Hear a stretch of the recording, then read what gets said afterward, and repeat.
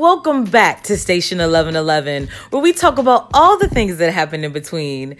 I am excited to bring to you today some more ideas that will help foster those thought-provoking conversations as you get ready to go forth on this Thanksgiving 2018.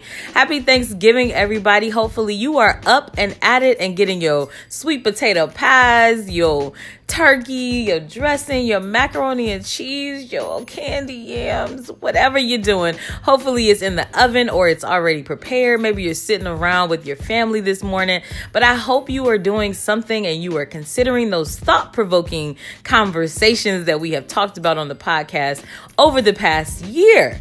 I am so excited to be celebrating this year. I've done some research and I don't celebrate Thanksgiving in the way that it was taught to me when I was in grade school. I don't celebrate it as the founding of America by Christopher Columbus because I know that that was actually a very traumatic experience for indigenous people of this country. And out of respect for them, I stay away from that idealistic of this is why I'm celebrating this day. Now, shout out to Penn State University for giving us a whole week off. Thank you, Jesus. Yes, God. Yes.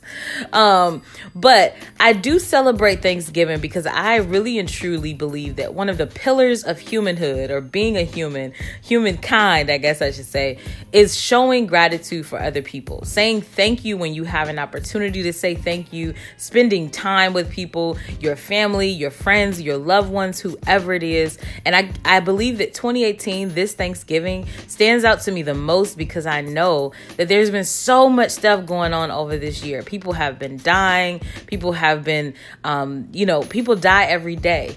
And so for me, my family is still here and I am thankful for that. I'm thankful, as my former coworker used to say, I am thankful for another opportunity to get it right. To get it right where I tell you thank you for being in my life. I feel myself getting a little emotional because, like I said, life, every day we die, right? We move closer to death because that's the circle of life. But I'm so thankful that my family is still here and I can tell them, thank you.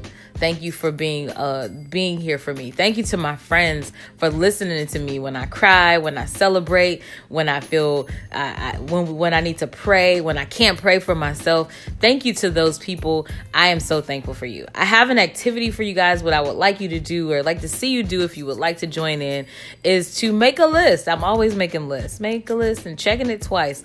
But make a list of the people who you are thankful for. And on the other side, maybe give one or two reasons. So fold the paper in half. On one side, put the people's names. On the other side, just consider why you're thankful for them. What have they done for you over these past 365 days since the last Thanksgiving, to just why you are thankful for them. And for the people who may not be here, don't leave them out. You can still show gratitude to the people who have passed on, but do it in a way so that it's healing for you. In one of my classes, I also do this gratitude exercise where we do hugs and high fives. And I'm very intentional about the hugs and high fives activity because what the research shows is that if you show gratitude for other people, not only does your gratitude increase, but you also help them with their own happiness. And I truly believe that happens. And so I also have them write a letter of gratitude. I say, let's write letters of gratitude. I don't tell them why I want them to write these letters. They write the letters. I ask for like 2 or 3 volunteers and I tell them, let's go ahead and call those people. And hearing them give gratitude for other people even helps to increase the gratitude and the happiness and the wellness of the people who are around them. And I think that's so powerful. So this 2018, I'm going to call it Gratitude's Giving Day instead of Thanksgiving, because I know how Indigenous people feel about that word and feel about this holiday.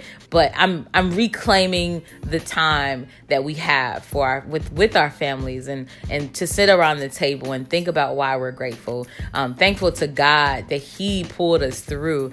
I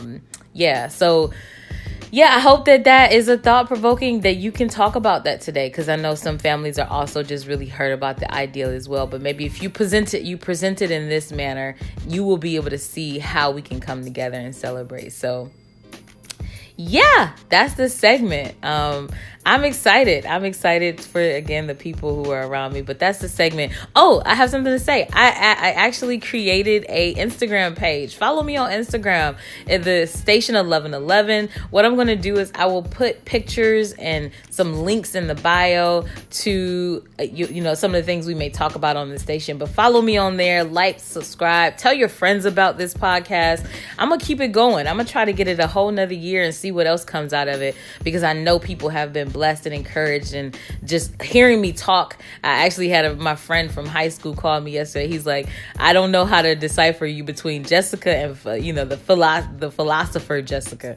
But, you know, he appreciates what I talk about on the podcast. So tell people about it as you're sitting around at the table, and just a thank you in advance for doing that, because I know it's a great outlet and something I'm really proud of. So, yeah, that's a segment. So you know what I'm going to do. I'm going to leave you with some good music to get your Thanksgiving started. And I will talk to you loves later.